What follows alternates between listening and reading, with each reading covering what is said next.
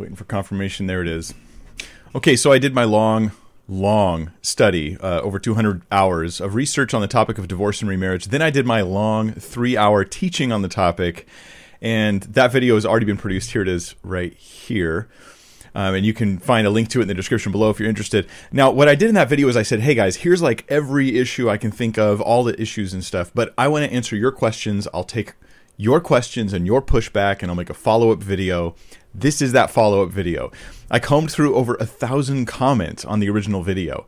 I don't know how many comments are on there now. There's like over 1,000, well over 1,000. And you guys asked questions. Some I had dealt with, but maybe not in enough detail. Others I hadn't even thought about to put into this long teaching video for whatever reason. So we're doing it today. This is that video going through your questions and your pushback on my teaching on divorce and remarriage. Again, this is me. This is my best understanding of the topic. I'm not the Bible and I'm not the Pope, and I'm not telling you, like I'm some infallible source for you. Rather, I think I've built a biblical case for my position, and that I want to answer you pushing back and asking questions of that case. So here we are today. You can actually find, if you're watching this after the fact, if you're not watching live, by the way, welcome to the live viewers. But if you don't watch live, you can actually watch after the fact and check out in the video description all the timestamps to all of the questions, like 29 different issues I'm going to deal with in today's stream. This means, of course, that I am not answering random questions from the live chat. I'm doing the video live, but I'm not taking your questions from the live chat. And I know my mods will have to probably say that over and over again today because some people are used to that. But that's not the agenda today. I wanted really to take careful, thoughtful time to approach these questions and answer them.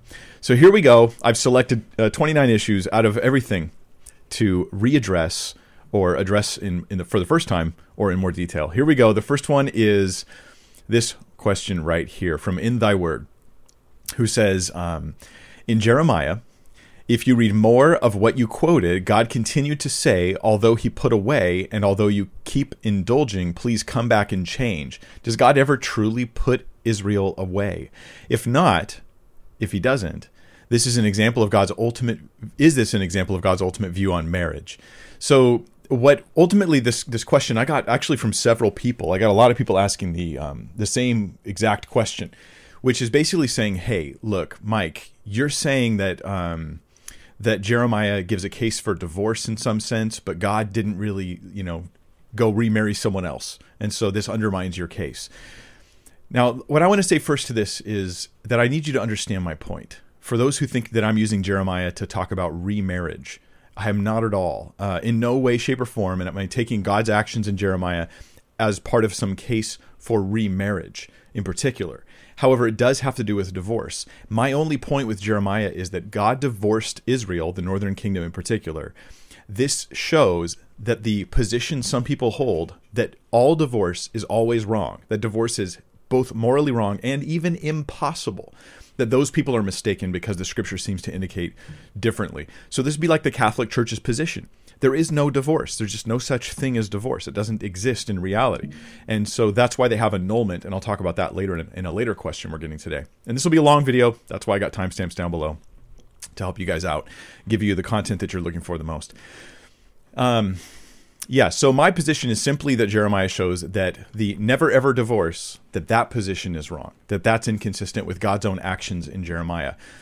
So I do want to add, though, that in the book of Jeremiah, the return of Israel to God, the option of restoration, which we should give, right? Ideally, 1 Corinthians 7 says if you leave your husband or wife, stay single or get remarried to them. And this is when the bridge of reconciliation and repentance is still there. You do want to stay, keep that opportunity open if possible, that there are justified divorces. And I get into all that in the previous video. So I do want to say this, though, that God doesn't just say, I'm going to remarry you regardless. I don't care what you've done. He doesn't do that in Jeremiah. Actually, in Jeremiah, to be more careful, and we'll look at the text itself, what God does is he conditions the rejoining of Israel upon the repentance of Israel. And that is, I think, something we need to recognize. Jeremiah 3:13, it says, only acknowledge your guilt, that you have rebelled against the Lord your God and scattered your favors among foreigners under every green tree, and that you have not obeyed my voice, declares the Lord. This is a requirement. You have to repent, in other words. Return, O faithless children, declares the Lord, for I'm your master. I will take you one from a city and two from a family, and I will bring you to Zion. What God requires of Israel is repentance, not just, hey, let's just get back together, end of story, no requirement whatsoever because marriage is indissoluble or something like that. That's not what happens. Now, this is a right heart example for us, like that if for some reason a marriage has reached that point where separation or divorce is happening, that there is even on the heart of the Christian who's submitted to God, there's this desire like, I still want reconciliation. I still have that open door to see them change and transform, but it's okay to require them to change for reconciliation if it was a justified divorce. So this is, this is just one piece in my long case for divorce as a possibility, as an ontological possibility against the Catholic Church and against those who hold that view, not like a personal attack against them, but against their view. And that's in timestamp number 7 on the big video. So if you're interested in more detail, go back to the first video linked below and go to timestamp number 7 to get more details there. Jeremiah was just one piece in a several piece case. So let's see. I do talk about remarriage being allowed for other reasons unrelated to Jeremiah 3, but that's a different question, and I just want to take these one at a time. So let's look at question number 3. Frank Tokars asks, if a person who illegitimately divorced their spouse is unmarried and repentant, and if their former spouse has remarried, may that person marry someone else? Now, the thing I want to say is really good here is the heart to submit to the lordship of Christ. This is a good heart to have, Frank. I know that you're not saying this is your situation, but for whoever's in this situation, this is the right heart to have, which is, Lord, I just want to do what you want me to do. I don't just want permission to do what I want to do. But I do think we have a biblical case, a strong biblical case, that the person can remarry in this circumstance. So the remarriage itself, the former spouse, though it was a wrong divorce, the former spouse remarrying, if you take Christ's words quite literally, right, or at least I don't take it like with wooden literalism, but I think he meant what he said. And he says that is an act of adultery, that remarriage was wrong. You had a wrongful divorce, so the remarriage was wrong. But the remarriage has happened. So now the new circumstance is you have an unjustified divorce coupled with a later adulterous marriage. Now the marriage should sustain, it should continue, I think, and I built a case for that in the previous video. But this means that the other party who was part of this unjustified divorce, that they are now free to marry. They are now free to marry. They're free from that marriage. And I think that the previous marriage is clearly over, both legally and morally at that point. And the heart issues are dealt with because you said that in the hypothetical, the person who was unjustly divorced, they're repentant. They've come before the Lord. They've dealt with their patterns of behavior that contributed to a divorce and their attitude towards their spouse where they were willing to unjustly divorce them. They have to reconcile this and deal with this for the health of their future relationship. That's a really important issue. I recommend pastoral counseling. I recommend a lot of serious soul searching, learning to see marriage as an opportunity to die to self instead of to please self, and getting those heart issues dealt with. Those are important things. But consider the alternatives. Frank, imagine the alternatives. I see 2 alternatives to this in that scenario. Unjustified divorce, one party gets remarried, and then you're going to tell this party they still have to stay single forever. Here's the reasons why. I would say either one, you think it's an unforgivable sin. So it's a sin that they simply can never be absolved of, never be washed of, and that way they must always live with the guilt of that sin. That might be one thing that you can put on those people. I don't think that makes any sense biblically. And then 2, you could just say, well, they're still married. They're still married. Even though this person has divorced and married someone else, that marriage is illegitimate. This marriage is still ongoing. And against that, again, look at my first video. I gave a lot of reasons to not think that is the case, a lot of reasons. And so, yeah, I think we have good biblical reason to support that person getting remarried. All right, let's go to question number 4. A Fresh Coat of Paint says, can you address Leviticus 20, verse 10? If a man commits adultery with the wife of his neighbor, both the adulterer and the adulteress shall surely be put to death. If the punishment for adultery was death under the law, that would hypothetically eliminate the possibility of adultery being grounds for divorce because the adulterous person is dead. How then could the indecent thing in Deuteronomy 24 refer to adultery? Wouldn't it be more likely to refer to a woman losing her virginity before marriage or some such thing? Okay, this is like a long question. It comes in 2 parts. Let me deal with the adultery thing, then we'll deal with the reinterpretation of uncleanness as sleeping with someone before the marriage. I'll deal with that second. Now, a lot of people ask this question. I mean, a lot of people ask this question. I wish I had dealt with it in the original video. I should have, seeing the number of people questioning about it. But in other words, basically they're saying, look, how can adultery be grounds for divorce if adultery resulted in death? Right? Then the effect of this is that we go back to Jesus' word when he says, except for sexual immorality. And we say, that's not adultery. Porneia there, that Greek word, what it must mean is something else. It's got to mean something other than adultery. So we reinterpret that word to mean something else. I'm going to offer 4 points in response to this. And I'd like for you to listen carefully because these are important points. Point number one, the killing of adulterers was not generally practiced in the first century by Jews. It was generally not practiced at all. That's really important because if that's true, then that means that most of these adulterous people are still alive. They're not dying. They're not being killed. So it wasn't practiced historically after 30 AD, and it may have been falling out of practice well before that, but it was not practiced after 30 AD. This is in the Talmud. It specifically says this, that by 30 AD they weren't doing anymore. There's actually no record of official death penalties in rabbinic sources from the time. It's actually argued against. The death penalty for adultery is argued against in the Talmud.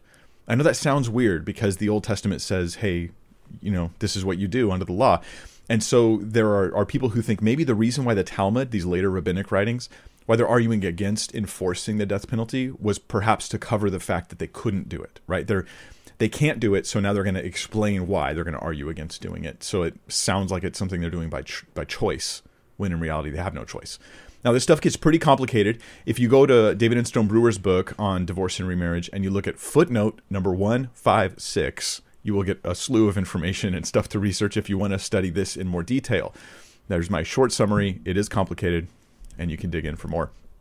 A second reason why I think it wasn't generally practiced is because a woman divorced for adultery was according to the Mishnah, a woman divorced for adultery could not marry the man she committed adultery with. Think about that for a second. They actually have a rule in ancient Israel, 1st, 2nd century, where they say, look, woman, whoever you committed adultery with, you can't marry that guy. Now, if they were just killing the woman on a regular basis, they would not need this rule. So there were policies in place for dealing with the fact that the adulterous person wasn't just killed. According to David and Stone Brewer, in his book, where he had tons of access to source information, even though I disagree with his actual thesis on this issue, he says, quote, she could not marry her lover or the person with whom she was suspected of committing adultery. And that is in Mishnah Yebam 2:8. And you can look that up. In Stone Brewer, he suggests that we have reason to think this might go back to Jesus' day, that content in the Mishnah, because not everything in the Mishnah goes back to Christ's time, but he thinks we have good reason to suspect, and he talks about this in his book as well, that content goes back.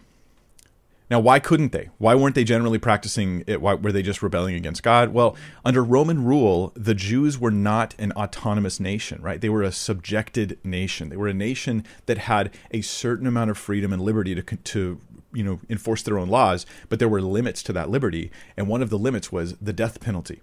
They just couldn't put people to death for things in general. We actually see this in the scripture, and for those who the Gospels, you're probably already thinking of it, right?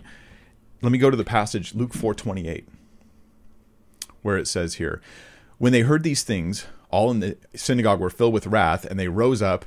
Oh, excuse me, I jumped ahead of myself. What I really want to go to is John 18:31. We'll come back to the Luke passage in a second. So when Jesus is standing in judgment before Pilate and with the leaders of Israel, and they want to kill him, right? They really, really want to kill Jesus. Pilate says to them in John 18:31, take him yourselves and judge him by your own law. And the Jews, how do they respond? They're not like, woohoo, let's kill him. Instead, they say, it is not lawful for us to put anyone to death. That's the rule. Like, we, under Roman rule, we don't have the ability to enforce the death penalty. So they can't put anyone to death, anybody to death. So they couldn't kill Jesus just like they couldn't kill an adulterer. Now let's go to the Luke passage and the John passage, because here's where someone's going to be like, well, Mike, if that's true, then explain to me Luke 4:28 through 30. Why is it that they tried to kill Jesus then if they weren't allowed to? It says, when they heard all these things, this is Jesus in Nazareth, and all in the synagogue were filled with wrath, and they rose up and drove him out of the town and brought him to the brow of the hill on which their town was built so that they could throw him down the cliff. but passing through their midst, he went away. Then we have in the book of Acts, we have Stephen, who is actually killed. They enact the death penalty against Stephen. They kill the guy, and he's just preaching the gospel, and a mob just kills him. And then we have this to make it worse, to make it harder on me, right? In John 8, we have the passage of the woman who's caught in adultery. And what happens? It says the scribes and the Pharisees brought a woman who'd been caught in adultery and placed her in the midst. And they said to him, "Teacher, this woman has been caught in the act of adultery. Now in the law, Moses commanded us to stone such women. So what do you say?" Now here's the thing. They did this to test him, to see if they'd have a charge against him. So they know that if Jesus is like, "Yep, let's stone her," that he's rebelling against Rome. And that then they can say that Jesus is rebelling against Rome, and they can get him in trouble and try to get him killed. Ultimately, they're trying to get him killed because they can't kill him. But what Luke 4, John 8, and Acts 7 all have in common is it's mob violence. And as we see even in our culture today, mob violence does not reflect rule of law, nor does it reflect normal things that go on. It's not normal that when you're just doing random things in life, mob violence happens as though you should take it as a rule. And this means this, how we translate that to the situation. No, they didn't kill people for adultery. It's just not something that happened during the time of Jesus. Not regularly anyways. Maybe perhaps in some mob scenarios it would. But there were a lot of living adulterers who their adultery resulted in divorce and the loss of financial benefits that they could have had if it wasn't their fault. That's one reason why this objection doesn't work. Another reason is this. It was really hard to prove adultery. So even if you did have adultery, the penalty is death, it's actually very difficult to prove. You need 2 or more witnesses. Proving adultery is very challenging and hard. And while you might know your spouse is committing adultery, but you may not be able to prove it in court, so you might still get a divorce in that scenario. And then you'd have to have the question of, was that a justified divorce or not? And then a third reason, Jesus, when he used the term porneia, I think that lesser offenses other than actual physical intercourse are included in that. And so it could have been something where people try to have like, well, technically we didn't have intercourse, like those types of things, where they did all kinds of, things, or bestiality, or incestuous things, which might not be considered the same as adultery, but would still fall under porneia. I think that's why Jesus uses that term. And then 4, here's the biggest reason why we don't reinterpret the word to mean losing her virginity before marriage, which means that Jesus is saying you can never get divorced under any circumstance, which I don't think is right.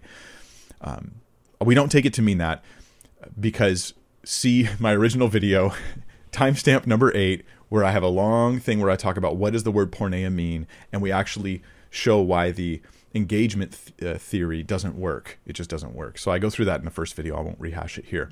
Now I'll deal with the last part of your question. And the last part of your question, a fresh coat of paint, was, would it be more likely to refer, well, I'll read the 2 sentences here. How then could the indecent thing in Deuteronomy 24 refer to adultery? Wouldn't it be more likely to refer to a woman losing her virginity before marriage or some such thing? Now, rabbis in Jesus' day were obsessed with debating over what was meant by that phrase, the indecency thing. And I think I take a different approach. I don't think Jesus was even offering an interpretation of Deuteronomy 24 as a cause for divorce. I don't think he was saying whatever Deuteronomy meant by indecent thing, that's good reason to get a divorce. I don't think that's the approach he had personally, and others disagree with me here, but that's my view. I think he uses porneia. He doesn't use the word uncleanness. The word porneia is not even the same word as the Greek word in Deuteronomy 24, the Greek translation. So Jesus isn't even using that word. I think he's offering a different solution to the problem. So for more on that, go to timestamp number 8 on the long video. And if you guys like this, kind of tackling hard issues, thinking biblically about everything, then you might consider subscribing and learning how to think biblically about everything. That's my goal. I want to try to walk you guys through. There aren't really bells and whistles here. There's just a lot of careful Bible teaching. At least that's the goal. And dealing with challenging issues of apologetics and theology. And it's all free. All right, number 5. Shelby Donaldson has a question. She says, this should be number 5. I think I've got the wrong one. I might have picked the wrong picture here to put up. I think I did. So I'm sorry, Shelby. I got the wrong photo up. I gathered so many questions. Here's what her other question was was when she asked it. She says, how does pornography come into play? Is addiction to porn considered sexual immorality and therefore grounds for divorce? This was also a question I received a lot. And I have to admit right off the bat, this is a really challenging question. And it's one that I find intimidating, especially given the rates of the use of pornography in our culture today. You are effectively justifying mass divorce if you say yes to this question. That's a pretty heavy reality, isn't it? Now, so I do think it's a challenging question. Here's some of the reasons why.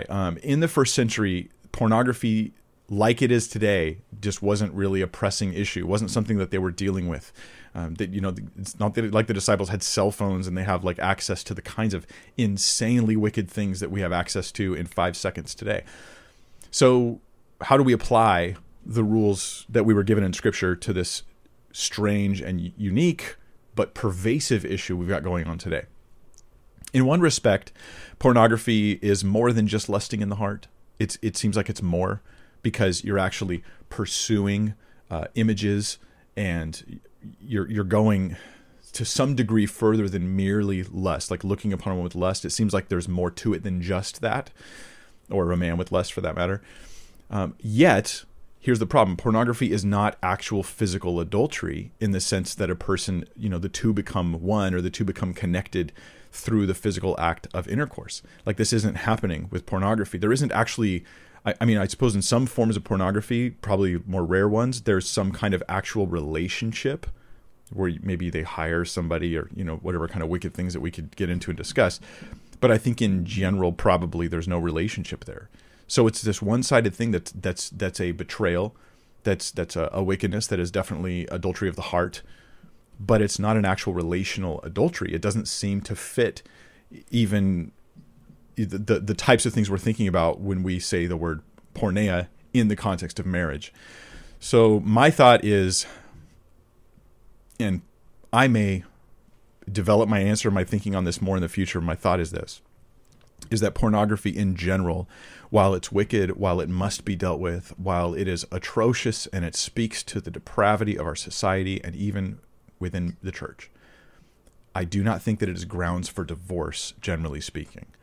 I think that I would leave open the possibility for some extreme specific circumstances where, okay, but this isn't just pornography, it's this habitual, it's this consistent, it's this perverse, and it's this deep and depraved. There is perhaps some room for that, but I don't know how to make rules like that you dump on people. Those are more like exceptions to rules. So I think generally it's not grounds for divorce. And God give us wisdom as we deal with the depravity in our culture and society.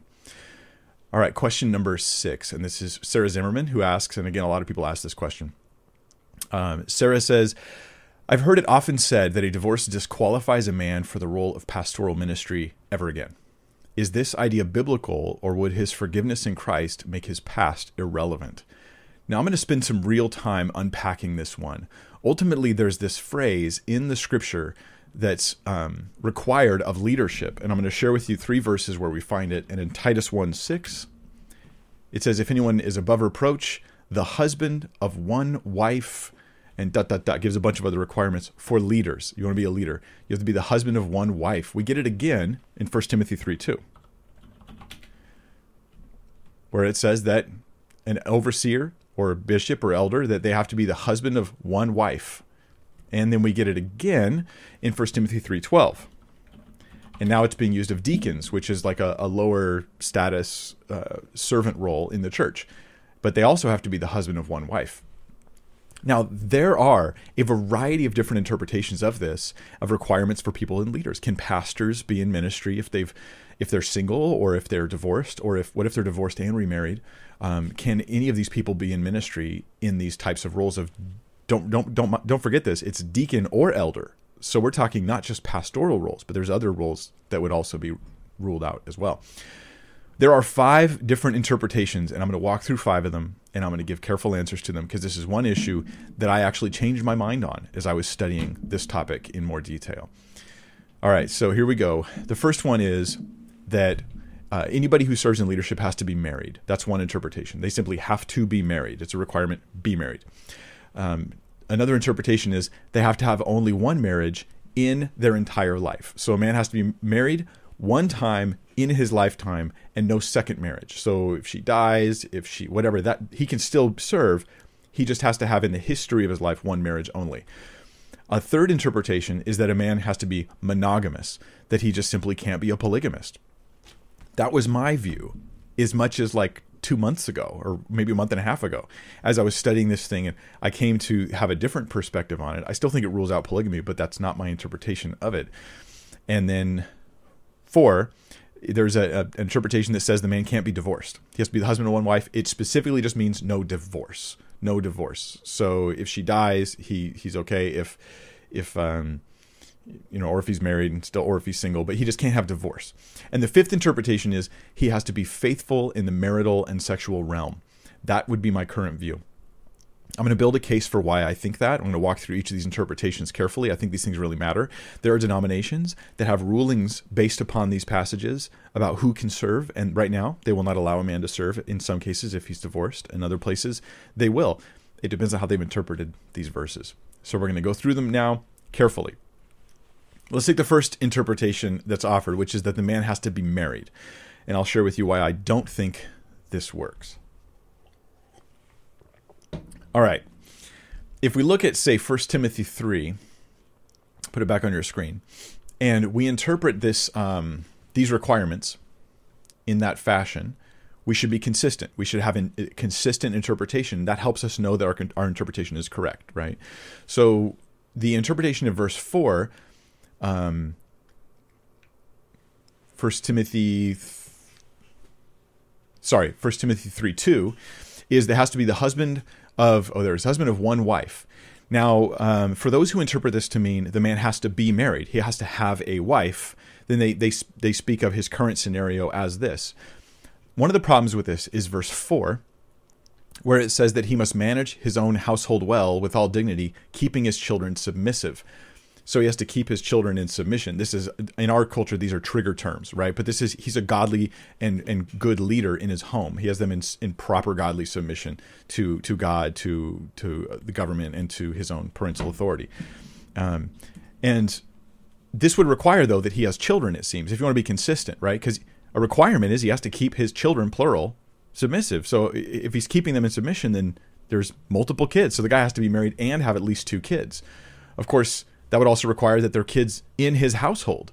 So if they're married, is he no longer qualified? What this is showing is the weakness of taking this interpretation in that way. Also, against this interpretation that the man has to be married is the fact that Paul was not married.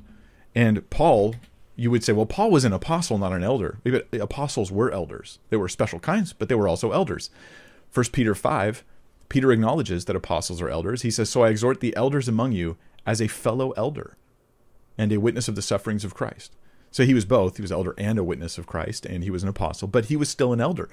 Now, Paul acknowledges in the scripture very clearly that he is not married. He's not with anybody. And he talks about how that this has made it more, it's made it easier for him to serve God more single-mindedly and be totally devoted to ministry. It's been a good thing. Yet, this interpretation that a pastor has to be married would mean that Paul is no longer qualified. And here we have Paul writing a qualification for leadership that disqualifies him from leadership.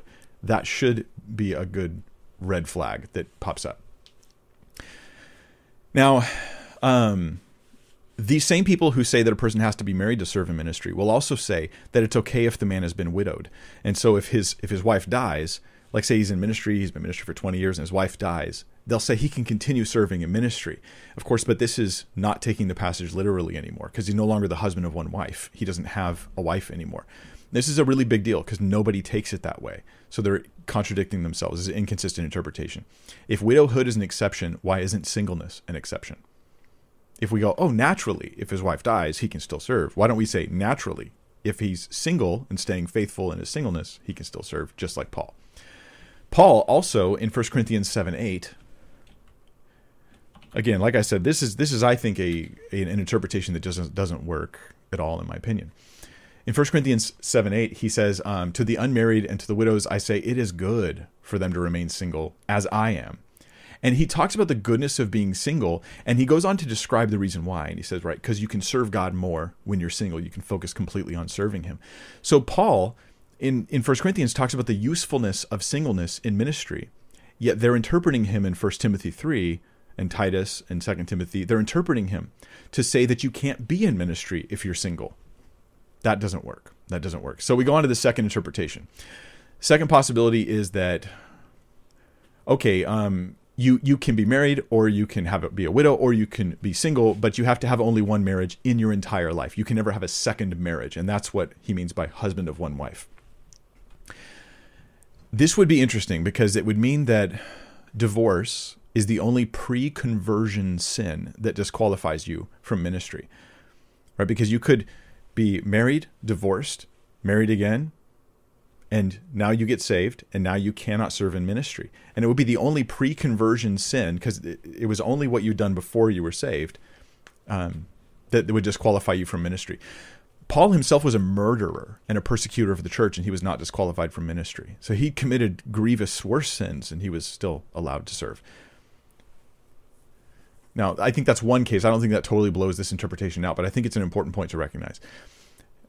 Now, some people would say, okay, only one wife, but only one wife, no second marriage since conversion. That's how we'll interpret it. We think, husband of one wife, only one wife since conversion, because when he gets converted, he's like a new man. He's a new creation. Except that's not what the text says. It doesn't say only married once, which would be a clear way to communicate this meaning. It doesn't say that. Husband of one wife doesn't mean only married once. It means husband of one wife. If you're going to take it literally, that's just not what it means.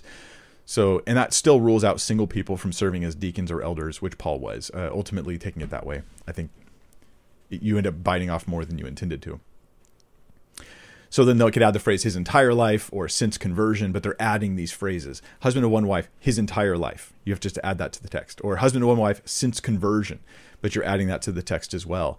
But in 1 Timothy, if you look at and in Titus and in 2 Timothy, all of the requirements for the leaders, then what you see is a consistent desire for present character, present godly character. There's current character issues that they're asking about, that the man is blameless, he's above reproach, that he has a good witness amongst unbelievers, that he's not quick to anger, right? He's not a drunkard. The man's not given to drinking alcohol and stuff like that. But if you're saying that we're going to attach, husband of one wife since conversion or since birth, then you're going to have to say since conversion or since birth for all of the requirements of leaders, which means that almost everybody's not qualified to be a leader. We'd have to rule out leaders who, since their conversion, were ever short-tempered, lacking self-control, were not respectable, or were not able teachers. One of the qualifications is being an able teacher. Well, I certainly wasn't an able teacher my whole Christian life. So again, we're just adding this since your conversion arbitrarily, and it doesn't work when you put it on the other texts in the same context. Then there's 1 Timothy 5:9. And I think 1 Timothy 5:9, this was actually what really changed my opinion on this passage, was realizing this, is that there's this group of women in 1 Timothy who are being allowed to get on the rolls for basically welfare from the church. This is not government related, but this is church related. They're going to take care of, provide financial help for a certain group of widows. And there's requirements for these widows. And one of the requirements is an exact replica of the requirement for male leaders. Let a widow be enrolled if she is not less than 60 years of age, having been the wife of one husband. Now, in the Greek, it is constructed the same way. There's just certain gender differences, but it's the same phrase. A one-woman man, right? Or a one-man woman, depending on whether it's talking about the guy or the girl. So this is interesting because if you take however you take 1 Timothy and Titus talking about a one husband of one wife, you have to take it to mean the same thing applying to widows. And this rules out various interpretations. Because what you would do if your belief is that only one marriage your entire life or since conversion, if you believe that that's the meaning of husband of one wife, then you also think that you can't take care of widows if they have if they have had a second marriage. So what if the woman, she's 20, she gets married, her husband dies horribly a year later, and then she gets married at 22 and she lives till she's 65, faithful to her husband. He dies. And now here we are thinking, let's take care of her. Oh, but wait a minute. She had that 1-year marriage to that guy who died. we can't take care of her. That's your interpretation of 1 Timothy 5:9. Does that seem like that's in the spirit of what Paul's communicating? And I think no. In fact, Romans 7 says that when her husband dies, she's clearly free to remarry. So how is she being penalized for this? And also, in other passages in the epistles, Paul encourages young widows to get married. So he's encouraging the younger widows, go ahead and get married. And then you're afterwards having him penalize them for having a second marriage. Again, that view doesn't really work. So the second interpretation, having only one marriage your entire life, I don't think works. A third interpretation is be monogamous. Be monogamous. Now, this was my view. Now, against this, some say, well, there is no polygamy happening at the time. And again, this is not true. This is why I didn't care about that objection to this view. There was polygamy among Jews going on for centuries still after the first century. And there was bigamy and not so much polygamy, but bigamy and concubinage going on in the Greeks. And so you had this person who was a concubine. They had like a place and a role, even though they weren't technically a wife, so it wasn't technically polygamy. But this would seem to rule that out. But what changed my mind, again, was 1 Timothy 5:9. Because it's not like women were doing polygamy back then. Whatever Paul meant, it couldn't have just been about polygamy, because women in Greek or Jewish culture, they were not polygamous. Like, that just wasn't happening, guys. And so it doesn't apply to them. It doesn't work with them. Whatever Paul meant, it couldn't have just been that. Now, I want to make a point. I still think what Paul says excludes polygamy, because polygamy by nature, however you take the phrase husband to one wife, it's going to rule out polygamy. But that doesn't mean its primary application is polygamy. So I've abandoned that view. The fourth possible interpretation is not to ever be divorced. Okay, so it's husband to one wife just means don't be divorced. One of the problems with this interpretation is it doesn't connect to the phrasing. Husband to one wife doesn't sound like you're saying don't be divorced. Why didn't Paul just say having not been divorced? Why doesn't he just say that, having not been divorced? That would be the easiest way to say it, husband to one wife, having not been divorced. It just doesn't make sense, right? So that can't be the whole meaning, I don't think, of the passage. Husband of one wife doesn't mean not be divorced. A literal reading would just rule this out. And it applies to divorce, I think, but it isn't just about not being divorced. Again, with no concern for who is right, who is wrong. In Roman culture, say a man's a leader, the woman could just leave her husband. Like, I hate your guts and I leave you. Yet now we're saying he's disqualified from ministry because of something he couldn't control that someone else did, perhaps because he was a Christian and she was an unbeliever. Or Paul says you're not in bondage, but apparently they would be penalized and taken out of ministry. And I don't think that that's the case. I think this problem with the fourth interpretation, not be divorced, is it ignores the whole idea of innocent parties, which Jesus and Paul very much did care about. They cared about the innocent parties. So we get to our fifth interpretation, and this is my interpretation, and I'm not the only one who has it, but I hold it now, which is be faithful in the marital and sexual realm. The phrase husband of one wife can be translated, this is a good translation option, a one-woman man. There's several examples of translations that actually do this. They just translate it one-woman man, because those are the three words that are there. One-woman man, or a one-man woman in the case of the widows.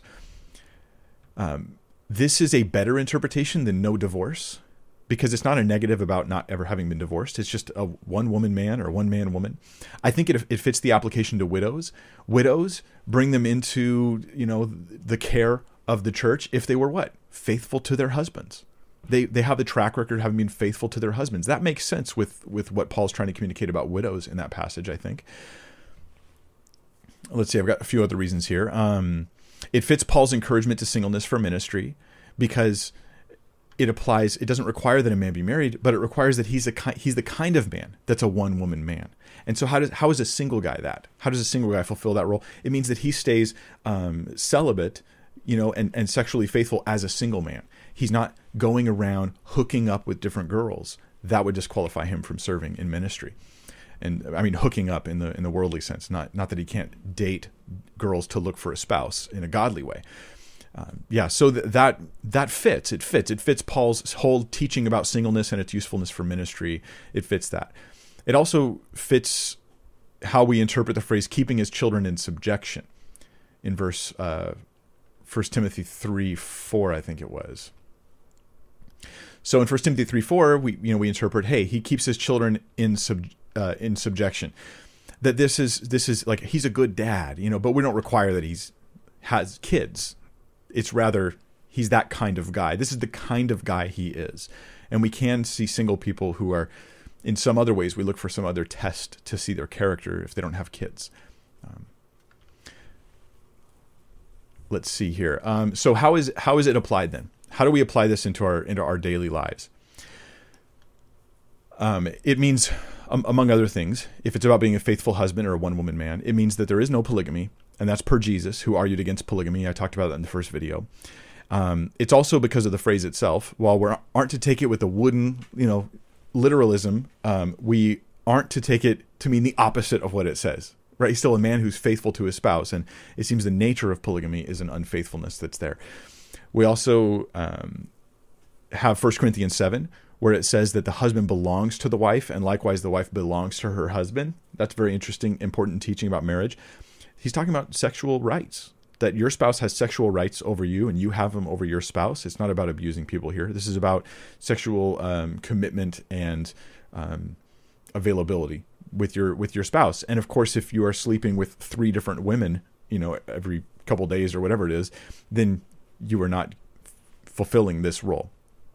Also, the man stands as an example. The man stands as an example. So I think polygamy in a leader of the church will inspire polygamy amongst the followers in the church as well. And so there's a pragmatic problem, right? This isn't some decision he's just made in the past. Rather, this is like an ongoing, continued behavior and lifestyle that would cause a lot of problems for future generations in the church, as polygamy would likely become more and more acceptable to the church if the leaders are doing it. It also means this, though, that the husband of one wife, a pastor, a leader, a deacon, that they cannot have cruelty or wickedness towards their spouse. If they're if they're a jerk to their spouse, they are not qualified to serve in ministry. That is a character issue. How a man treats his wife is really important for how he serves in ministry. And those things will bleed over. He can't have lustful character towards other women. A man who's just lusting and lusting and lusting, that this is a very serious personal issue that needs to be dealt with before he can be asked to serve as a leader in ministry. We need to see repentance there. Now, can a divorced man serve as a pastor? What about that? I think the answer is maybe. It depends. Is the divorce itself isn't a disqualifier automatically. If he's innocent, then I think he can still serve. If the man is validly divorced or justifiably divorced, he divorced because of the adultery of the spouse or something, then I think that can be justified and he can still serve. If a man's invalidly divorced at all, he's disqualified. If he's invalidly divorced from his spouse, he divorced her wrongly, and he's making a willful choice to reject that marriage relationship wrongly, then yeah, unless there's real character change and transformation, not just proclaiming repentance. I'm repentant. I just need a couple weeks off and I'm back into the pulpit. We need like actual character change exampled over time before we restore this guy. The rush to restore people can be just as bad as the refusal to restore people. Now the remarriage, if the man's remarried, it depends on the validity of the divorce and his current character in that marriage. So second marriages are a second question that we have to ask of those leaders. And even then, it's all concerning stuff because he is an example to the church. So you have to make sure that example is being proclaimed well. Inevitably, if a pastor has unjustifiably divorced his spouse, I guarantee you he's going to get up in the pulpit and he's going to seek to justify himself. And when he comes across passages of scripture that talk about the radical self-sacrifice of marriage, he's going to water it down because he doesn't want to make himself look so bad. So it's going to affect the marriages of the church. And that's a really big deal. So current characters in view in all of these qualifications we see in 1 Timothy and Titus. They're all about current character, not just past behavior, but they have to reflect current character traits of a pastor, not just recent reform, which might be temporary. Consistent godly behavior is needed, but repentance and real reform from the past is possible and welcomed. Otherwise, who would be blameless? Paul himself wouldn't be qualified because of the past things that he had done. So yeah, current character is the issue. All right, let's look at question number 7. I hope that one's helped you out. Justin Harrell says, what do you do when a spouse wants to separate but not divorce, leaving you in limbo? And I think scripture actually specifically speaks to this question. What do you do? 1 Corinthians 7. So this is, I don't want them to leave me, but they have left me, and here I am in limbo. It says, to the rest I say, not I, the Lord, that if any brother has a wife who's an unbeliever, and she consents to live with him, he should not divorce her. And if any woman has a husband who's an unbeliever, and he consents to live with her, she should not divorce him. For the unbelieving husband is made holy because of his wife, and the unbelieving wife is made holy because of her husband. And otherwise your children will be unclean, but as it is, they are holy. But if the unbelieving partner separates, let it be so. In such cases, the brother or sister is not enslaved. And that's a key phrase that I talked about in the last video. They're not enslaved. God's called you to peace. And then he offers this phrase, which people misunderstand. He says, like, how do you know whether you'll save them or not at the end of the verse here, verse 16.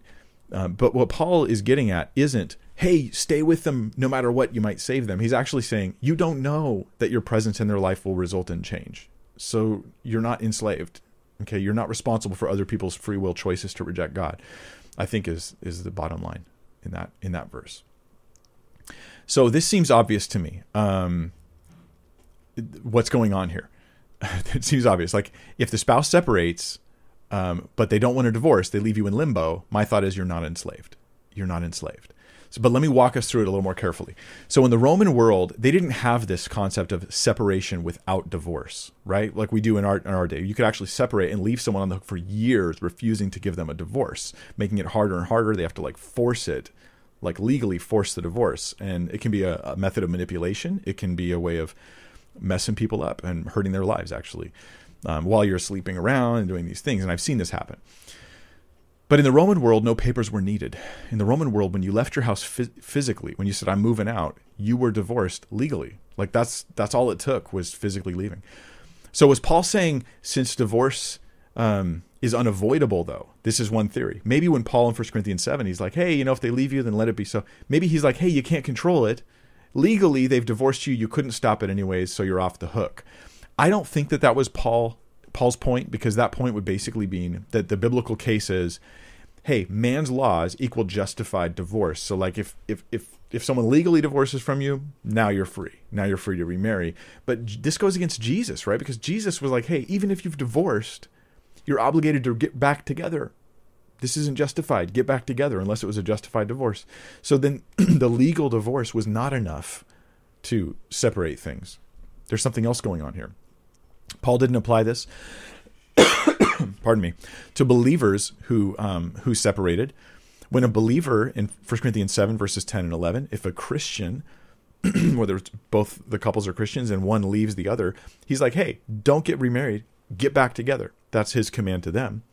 So obviously, just the existence of a legal divorce was not the issue. So what was the issue? The issue is the presence of a spouse who refuses restoration, who refuses to be married to you. Excuse me, I'm just talking too much, probably. And they will not get reconciliation. That's the issue. The issue is not just a spouse who leaves you, but one who persistently and consistently refuses the marriage, refuses attempts at repentance and reconciliation, refuses to listen to Jesus and the church, and therefore can be treated as an unbeliever in 1 Corinthians 7. That's the issue. This limbo position, I think, is an ungodly position to tell someone they have to be in. I'm not going to tell you have to just stay there and be single for the rest of eternity. I think that is wrong.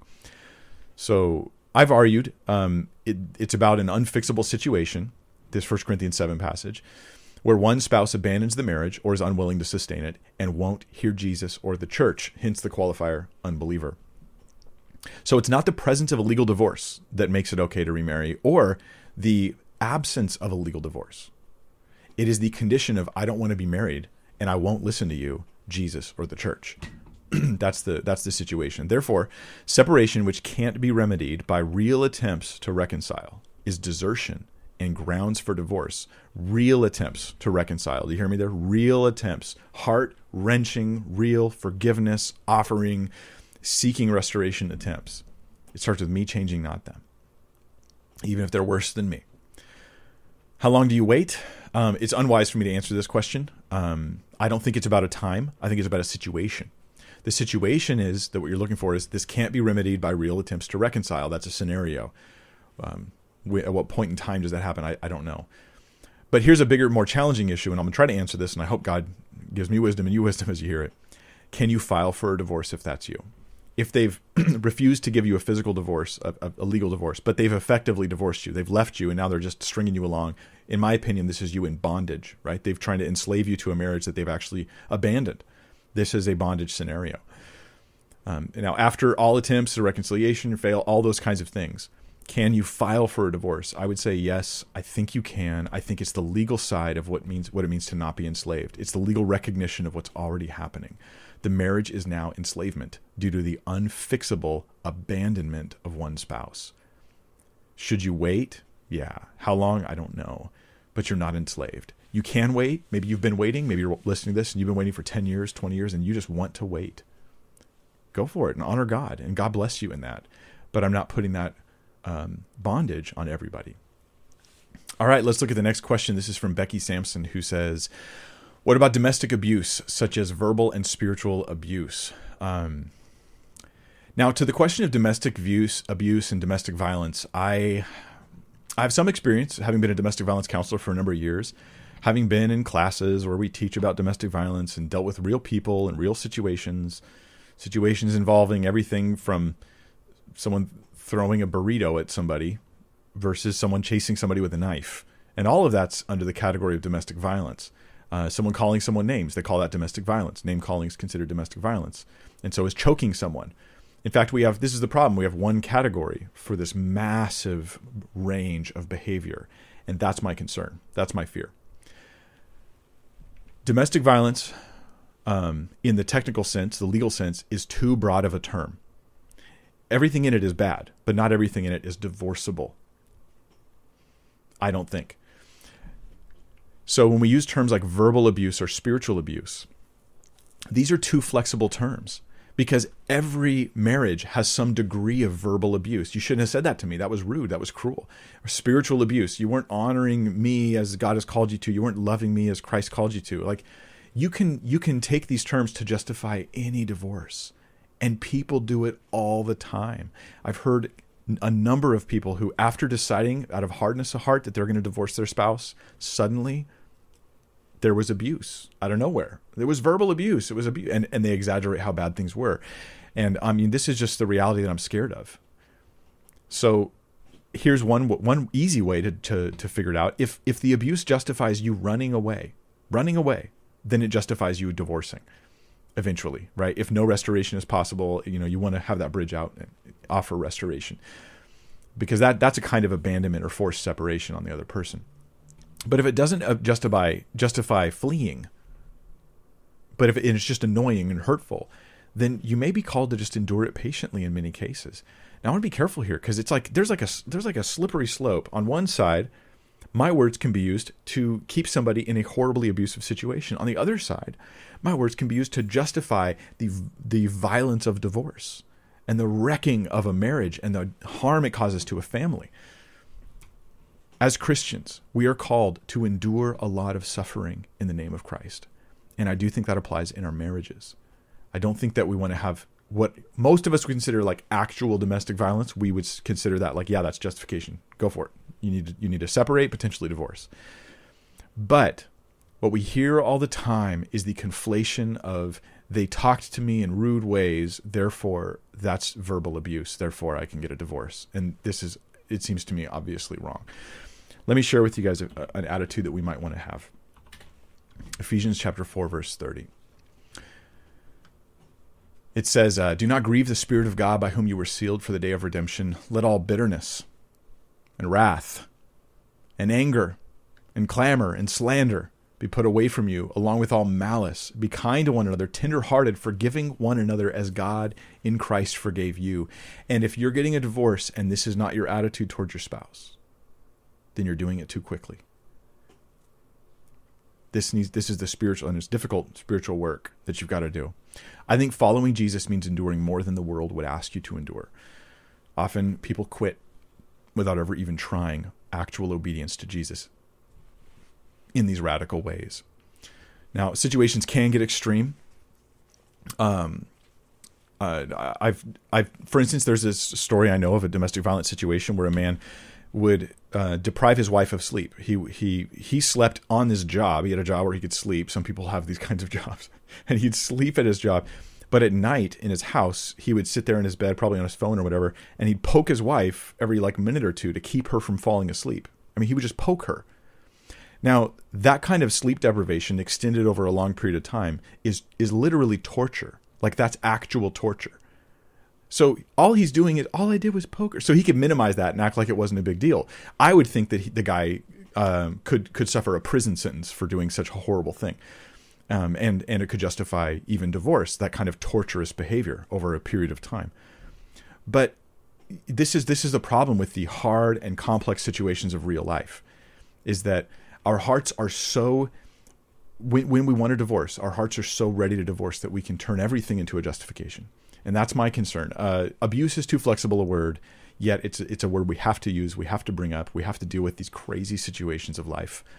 Real abuse, extreme abuse, does justify divorce. The question is, what abuse are you talking about when you say, I was abused? All right, let's look at the next question. This is number 9. Number 9. If a person becomes a Christian after an invalid divorce and reconciliation is not an option, the former spouse is remarried. Is that person free to remarry, even though they did not divorce for the right reasons? Okay, so, hey, I divorced wrongly, but I've become a Christian and I'm following Jesus now. And the question is, can I now get married to someone else? Because it turns out my former spouse has married someone else. Am I free? My answer is yes. Yes, but. Okay, there's a little bit of but in there, but I'll say yes, because 1, I don't think marriage is ontologically unbreakable. See my first video for that. I try to actually build a case for it step by step. 2, the new marriage, that other spouse, they've remarried, that new marriage, even if it was wrong, it seems like it ends the first, right? Because it's now divorce plus sleeping with someone else. So that seems to now add an element into the mix that wasn't there before when the divorce originally happened, when they were obligated to restore. Well, now you've married someone else. Now that obligation no longer exists. So restoration is now impossible. Singleness now is merely everlasting punishment for the past. So I say, here's the but part. Do your heart work first. That person who divorced unjustly, I know you're a Christian now, but first do this heart work, which is, have you really repented over the attitudes and actions of treating your spouse as less than what God calls you to? Have you actually repented of that? Have you changed those patterns of behavior? So repent over those issues. Don't just repent over divorcing. Repent over the attitude and behavior issues that you had towards your spouse that led to that divorce, because those will follow you into your next marriage. They will follow you. As soon as you get married, those bad habits will come right back with a vengeance, and they will threaten your next marriage. So you absolutely have to deal with that big time. Okay, let's look at question number 10. Eric, who says, so marriage isn't really for life. 2 don't become one flesh, no longer 2 but 1. Now, I actually get a lot of responses like this on my video where, to me, they're just snarky and they're not paying attention to me. That's all I think, to be completely honest, right? I'm not mad about it, but it's hard to take it seriously. But I realize how many people feel this way, so I thought, let me deal with it. Eric, my brother, I would consider you my brother in Christ, as far as I know. And I want to say, no, you've misunderstood me. Of course, I think marriage is for life. And nothing I've said means marriage isn't for life. The question isn't how long does marriage naturally last? The question is, can it be ended at all by anything other than death? Get that? Marriage is naturally for life, but can it be prematurely ended by something other than death? And the answer is yes. Adultery can end it, according to Jesus in Matthew 5 and Matthew 19. Adultery can justify a divorce, and therefore you can divorce and end it appropriately, as tragic as that is. In 1 Corinthians 7:15, we have that they're no longer bound to that marriage, that marriage is ended. And great peril or harm, I think, can justify a divorce, which I've talked about in my previous video where I talk about how Jesus handled exceptions to the Sabbath and things like that. So Eric, here you seem to just be assuming that marriage is unbreakable. That's your assumption. Marriage is unbreakable under any and all circumstances. So if Mike says some divorces are justified, even though most are not, which I have said lots of times, that therefore I'm throwing marriage out, like I'm just casting it out into the dirt and spitting on it or something like that. No, it's a covenant for life, but a covenant can be ended. So go to my previous video and please rewatch timestamp number 7. I think people just don't realize all the assumptions they're bringing. And so this kind of comment that I got from Eric here, and don't harass Eric if you guys know the guy. All right, look, he's just working it through. He's talking out loud, right? But this kind of comment that ends up ignoring what I'm saying, mischaracterizing me, and just saying how wrong I am. I got a lot of those comments. I mean, of the 1,000+ comments, a lot of them were like that. And I just would ask you guys to make sure you understand me, so that you're not mischaracterizing me and you end up talking right past me. All right, Daniel Jennings has a question. He says, if adultery justifies divorcing your spouse and remarrying, then why is the woman in Luke 16, verse 18, whose husband is condemned by Jesus as committing adultery, told that she is sinning when she remarries? In other words, she's the innocent woman. Why is she sinning? In that passage, you have a man who puts away his wife and marries someone else. Jesus says that by doing so, he is committing adultery. Then he addresses the wife who is put away by the man who is committing adultery, saying that if anyone marries her, then they are sinning. Just a thought. God bless you, Mike. Okay, so thank you for your thought. Let's look at the passage again, Luke 16:18. And it says here, everyone who divorces his wife and marries another commits adultery, and he who marries a woman divorced from her husband commits adultery. Now, we often take this to say, we kind of fill in the gap a little bit, and we say the woman is innocent. He who marries a woman who is wrongly divorced and unwillingly divorced from her husband commits adultery. It doesn't actually say that she's unwilling, although that may be the case. But I don't know how much we should project that onto it. But let's consider it. And then Matthew 5:32 is another parallel verse. That everyone who divorces his wife except on the ground of sexual immorality makes her commit adultery, and whoever marries a divorced woman commits adultery. Now, this is my view. I'm trying to think of where to start here. Divorce alone is not adultery in this passage. That is kind of something you implied, I think, in your question, Daniel, if I read it right. Divorce alone isn't called adultery here. It's actually divorce and remarriage together, coupled, that are called adultery, and that's the implication. That doesn't make it okay. That doesn't make the divorce okay, but it doesn't make it adulterous. So it's the remarriage that's the problem. Unjustified divorce plus remarriage, that is adultery. So is it really saying here that an innocently divorced woman who is committing adultery when she remarries?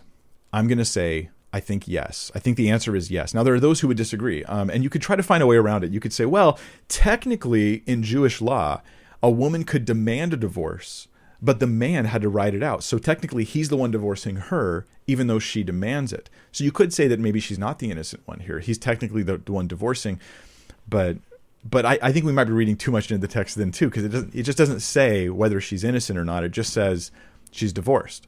In every divorce, it was the man who did it, whether the woman wanted it or not. The point here is just she's divorced, and that's not enough to end the marriage. And that's the point. The divorce doesn't end the marriage necessarily.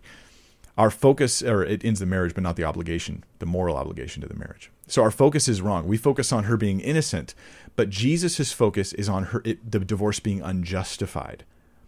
It's not whether it's mutual or not. That's not the issue. It's not whether it's innocent or not. That's not the issue. It's not about who's the good guy, who's the bad guy. The issue is the divorce is unjustified. So she is wrong to remarry because of an unjustified divorce. In an unjustified divorce, both parties are still obligated to each other. Or would you just say one party's still obligated?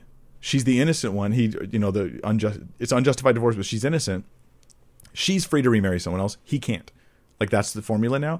So now it's about innocent parties and guilty parties when Jesus is actually trying to get to the heart of what marriage actually is. So I think our focus is wrong. The point is, divorce alone does not remove the obligation of the marriage. This is a general rule, and I actually have some slides on that, which I seem to have deleted. Apparently I deleted them. Anyways, I had some principles. All right, talk about this, but divorce doesn't remove the obligation to your spouse, even though it is actually a divorce. That's principles 2, 3, and 4 in my previous video. But if you take Jesus' statements as rules which allow no exceptions, this is where I'm going to get off the bus with somebody. If you take Jesus as though he allows no exceptions, that there's no further information that can be garnered after these events, like the scenario can't change, 6 months later or something like that, I think that you're going to have a problem. For one thing, Jesus offers an exception to one of his rules. He says it as a plain rule in one gospel. Another gospel, he adds adultery. For another thing, Paul provides an exception. He says, yeah, well, if they're an unwilling non-believer, now you're free. 1 Corinthians 7:15. An unwilling non-believer, now you're free to get married. So here we have an unjustified divorce, but reconciliation is impossible because you have an unwilling unbeliever, won't listen to Jesus or the church.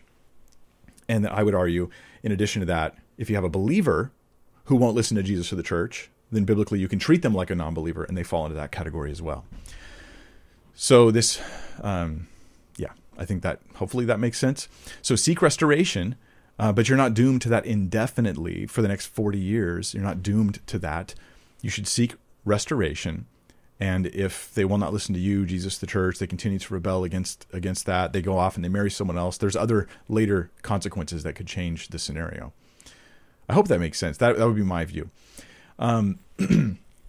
What this does rule out, though, is this idea that if your divorce was unjustified and you didn't want to accept it, then you're free to marry someone else. That is not the scenario that I'm teaching. That is not what I suggest.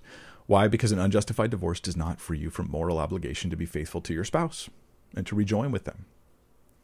But there can be conditions in which that exact scenario changes. And that's when that unjustified divorce is coupled with a continued rebellion against God, an unwillingness, and ultimately an abandonment of the spouse. Or if the former spouse dies, all real attempts to reconcile fail, and they won't listen to Jesus or the church. After the separation, they commit behavior that justifies the divorce. They fornicate, they marry someone else, they extreme abuse. I think that those other things do come in. And that, to me, harmonizes all of the scriptures in question, and I think that's what we need to do. All right, question number 12. Question number 12. I knew this was going to be a long video. The question is, how long is it going to be? My final video in this series will be nice and short, and you guys will either be happy about it or bummed out. It depends on how much you like listening to me talk. Kristen Roberts asked a very important question I've been getting a lot recently. She says, what is with the jar of gummy bears in the background? Here's my gummy bears. You guys want to check them out? This jar of gummy bears. Oh, I like gummy bears. That's pretty much the whole story. A friend of mine brought me a jar of gummy bears, and I thought, ooh, just as a gift. And then I thought, these look cool, and I put them in the background. Nice, cool, colorful thing to have back there. And I like the way it looked, and I like eating gummy bears. And it gives me an excuse to buy replacement gummy bears that I can just keep in my drawer and nibble on, and then I can dump into that jar to make sure that it stays nice and colorful and full. So basically, for ministry purposes, I need to have a good stockpile of gummy bears. All right, question number 13. Aaron Lument says, Mike, could you please discuss the concept of divorce with regards to the events recounted in Ezra and Nehemiah? Now, this is one of those issues that's going to take a little bit more time to unpack. A lot of people asked about this, and I didn't cover it because it was such an in-depth issue, and I felt like it didn't relate directly, but it probably does. So in Ezra 10, we have over 100 divorces demanded by Ezra. In Ezra 10, over 100 divorces that are demanded by Ezra. They're Jews who married pagan women. And then in Nehemiah 13, we have something similar, but it's a very different scenario. I'll discuss that later. Let's just talk about Ezra right now. We want to ask, one, what's going on here? And two, how does it apply to us today? What do I do with this demanded divorce? I mean, commanded divorce. What's going on here? And before I share the different views, I want to say this. Regardless of your view on this, it's not about race, okay? This has nothing to do with race. I just did a video on interracial marriage. You're welcome to check that out. This is about idolatry and sinful practices. From our modern understanding of race, these would be the same race. These are people that all basically look the same. It's about idolatry and pagan practices being brought into Israel and God's promise to Abraham about who would inherit the land. It's not about racism. That's just us being unable to read our Bibles. All right, Ezra 10. Ezra 10. I'm going to offer you guys a number of different possibilities and of how people explain this very challenging and complicated situation. One issue is they say that in Ezra 10, where these 112 or so divorces took place, they say that this was actually ungodly. This is one interpretation people offer. They never should have done these divorces. Now, I've heard this. I won't tell you what pastor is. I heard this from someone I don't like talking about. But anyway, they say it was ungodly. Like what Ezra did in Ezra 10 was actually bad. It was against God's will. The problem is there really isn't much to support this view. Does the passage say it's not from God? No. Does the passage show any disapproval of the behavior that they engage in, several divorces? No, it doesn't show any disapproval.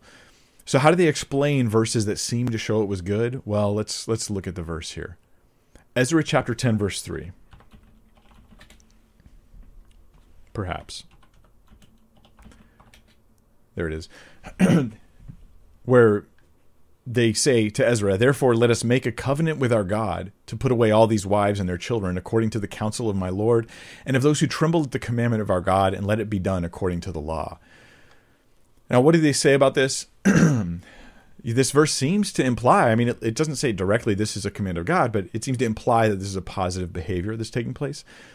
They say verse 3 was only affirming, when they say covenant with God and do it according to the commandment, they're only referring to God's command that when you divorce, you're to write a certificate of divorce. So they're not telling Ezra this is an act of obedience to God. They're saying, hey, let's divorce and we'll write a certificate because that's an act of obedience to God. I mean, it's possible. The law itself does not instruct divorce under any circumstance that I see. The law saying divorce when this happens, that I don't see any verse that says that. It just forbids marriage to these pagans in the first place. But this just seems like not enough. This is not enough. It seems like special pleading, right? Like it's just kind of like, well, I'm going to take it that way because it works with my interpretation. And it gets harder when you get to verse 11, because in Ezra 10:11, we have Ezra himself saying, "Now then make confession to the Lord, the God of your fathers, and do his will. Separate yourselves from the peoples of the land and from the foreign wives." So Ezra declares that it is God's will that they do this.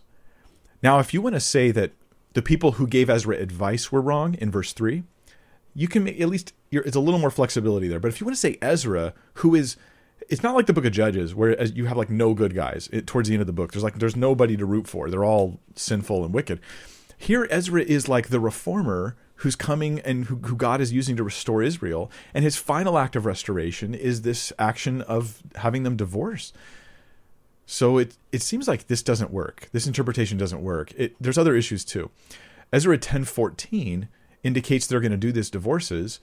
And it says, "Let our officials stand for the whole assembly. Let all in our cities who've taken foreign wives come at appointed times, and with them, with the elders and judges in every city, until the fierce wrath of our God over this matter is turned away from us." So Ezra thinks, and he's teaching the people, that these divorces are going to help pull God's wrath off the people for their rebellion against him. It's quite a stretch to explain this away. The sense you get from the text is that this mass divorce is a godly solution to wicked marriages in this particular scenario.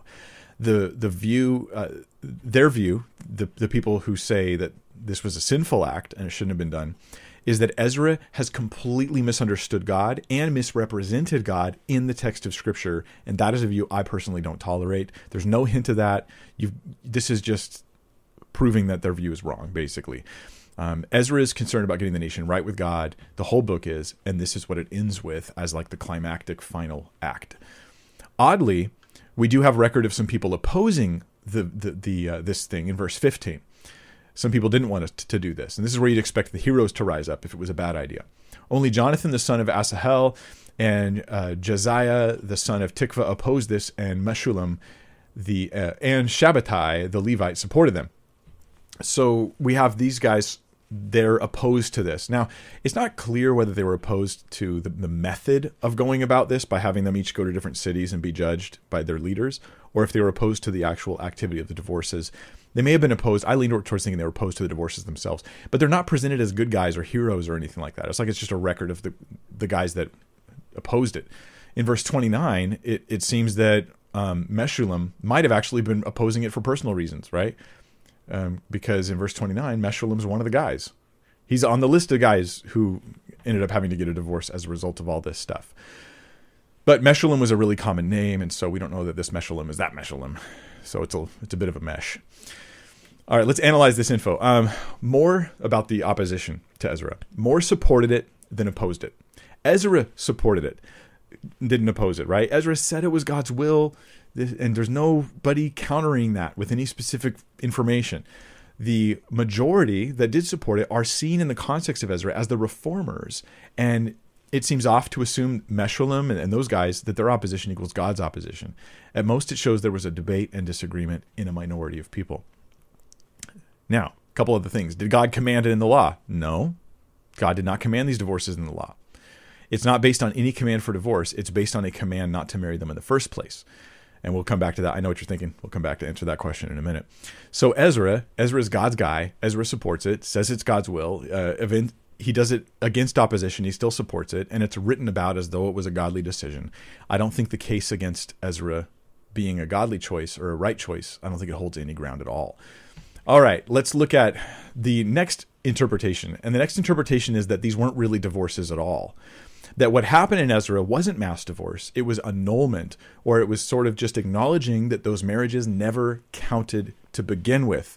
And this was in the comment section on my video as well, Tatiana J., who says, not all marriages are lawful just because they're referred to as marriages. In Ezra 9 through 10, if someone is in an illicit or forbidden marriage, God doesn't join that. If God does not join that union, then a divorce, a civil divorce, can be the right thing to do. So Tatiana J's interpretation, and she's not alone in this, although it's a minority, is that these really weren't valid marriages to begin with. It was never a real marriage. Now, here's the problem. This is an interpretation that doesn't have any text to support it. There's no contextual reason. There's no verse in Ezra. There's no verse anywhere in the scripture that says that these weren't real marriages. This is really important because it's just fabricated. This is an interpretation that's made up and forced upon the text. And so I don't think that we should affirm this. Let me look at some specific verses here. So Ezra 10, again, verse 3. And here we go. Put that scripture up for you. Therefore, let us make a covenant with our God to put away all these wives and their children. These what? These wives and their children according to the counsel of my Lord. And the phrase put away, that's a divorce term. I mean, that is a divorce terminology. That's not a term for an annulment or something. This is a term for a divorce.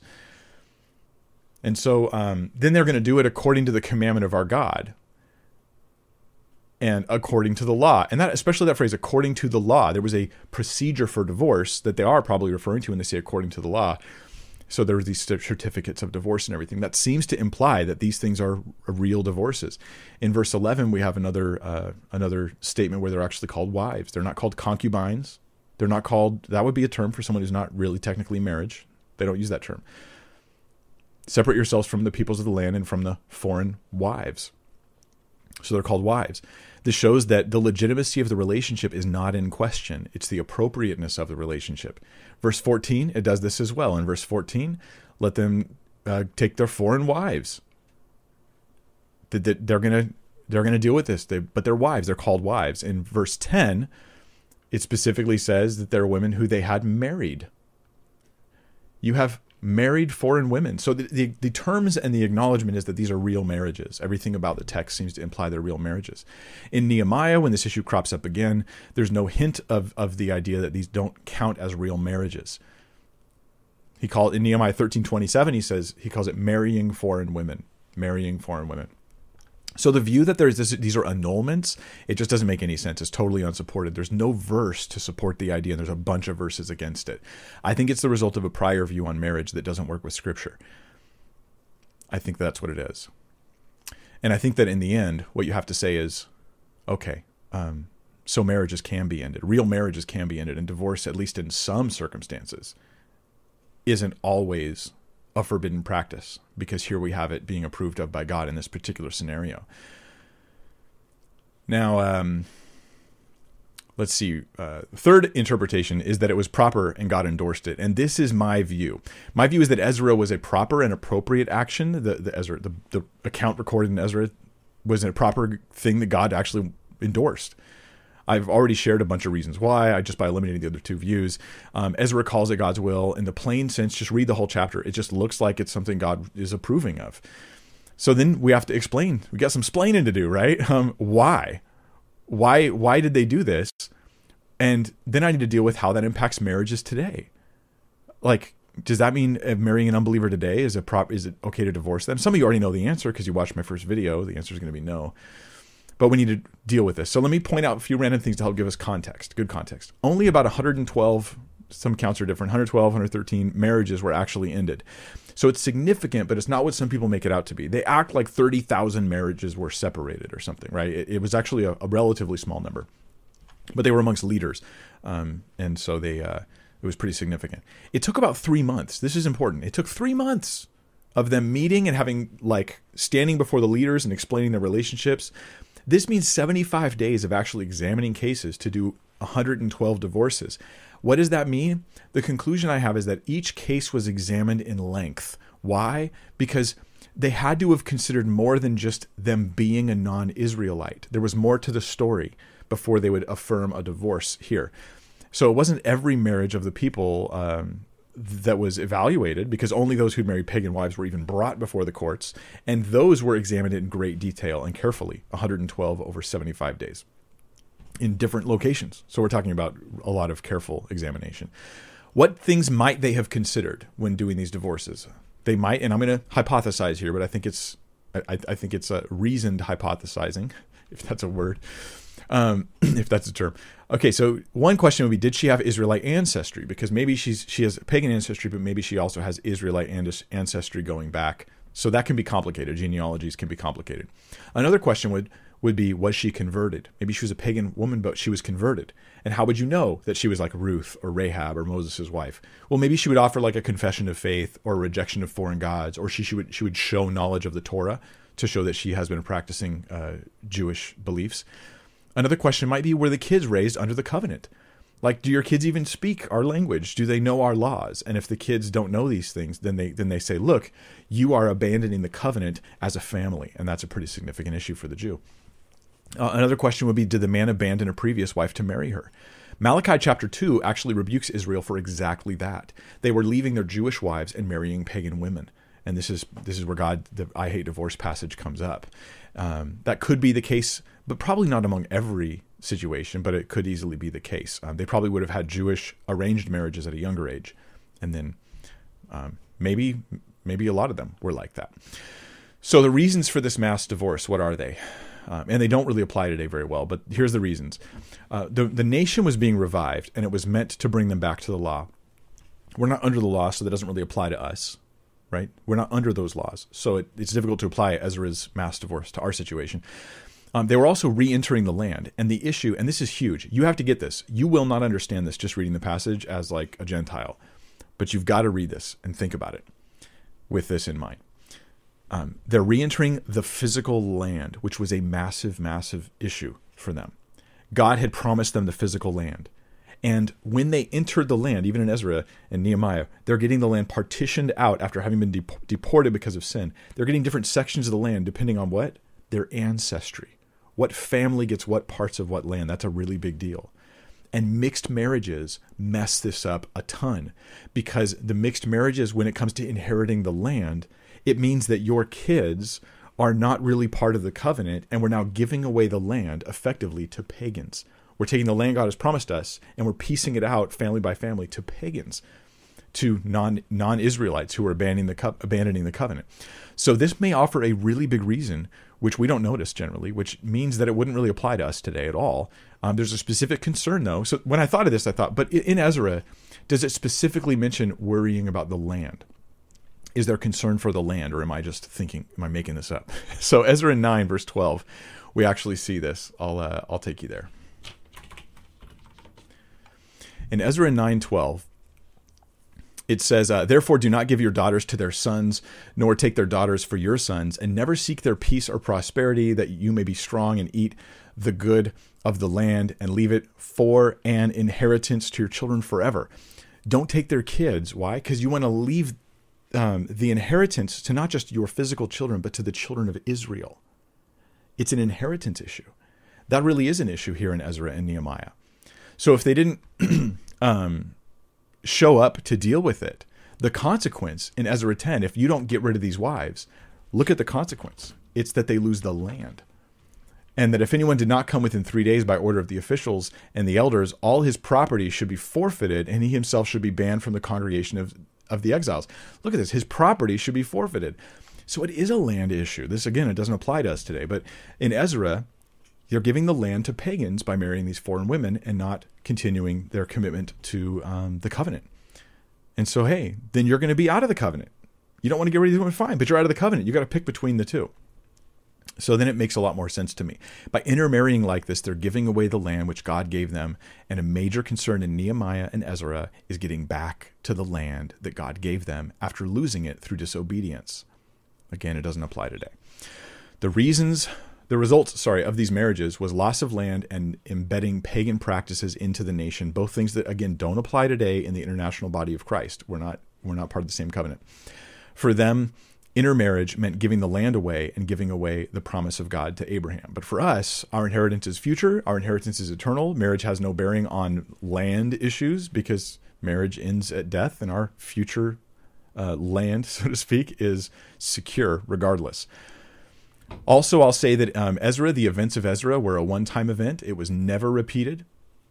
Never happened again. It was a unique circumstance. We don't ever see this being enforced again. In Nehemiah 13, we do have years later a similar event, but all we have is Nehemiah rebuking leaders for having gotten married to pagan women again.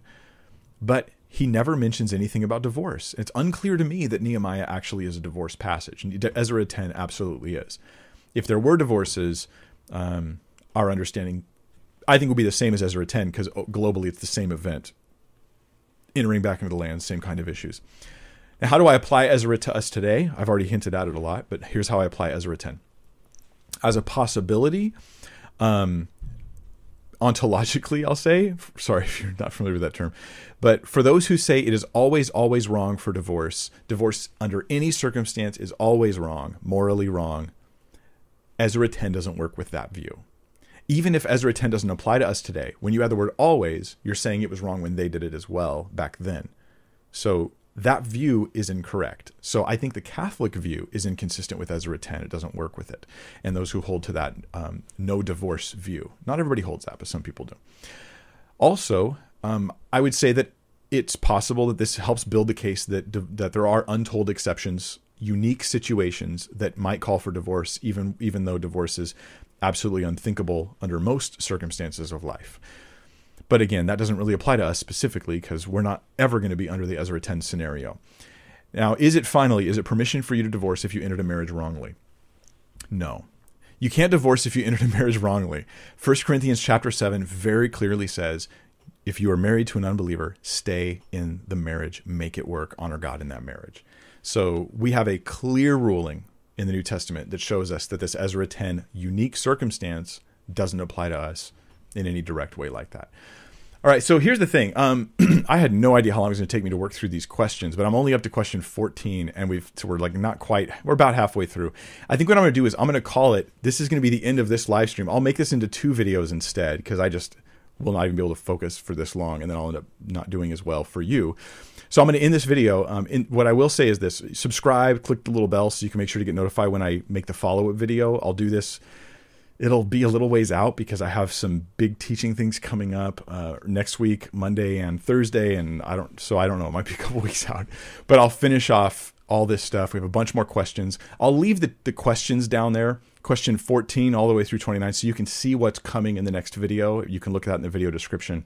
In the meantime, thank you guys for joining me. I appreciate your excitement about learning carefully these topics. This is the first time I've taken an issue like this and dealt with it in this manner. So I love your feedback in the comments. Do you like this? A massive teaching video, a follow-up with your questions and comments video, or 2 videos in this case. And then finally, I'll do a short synopsis in a nutshell teaching on the topic with directing people back to the big teaching video if they want more details.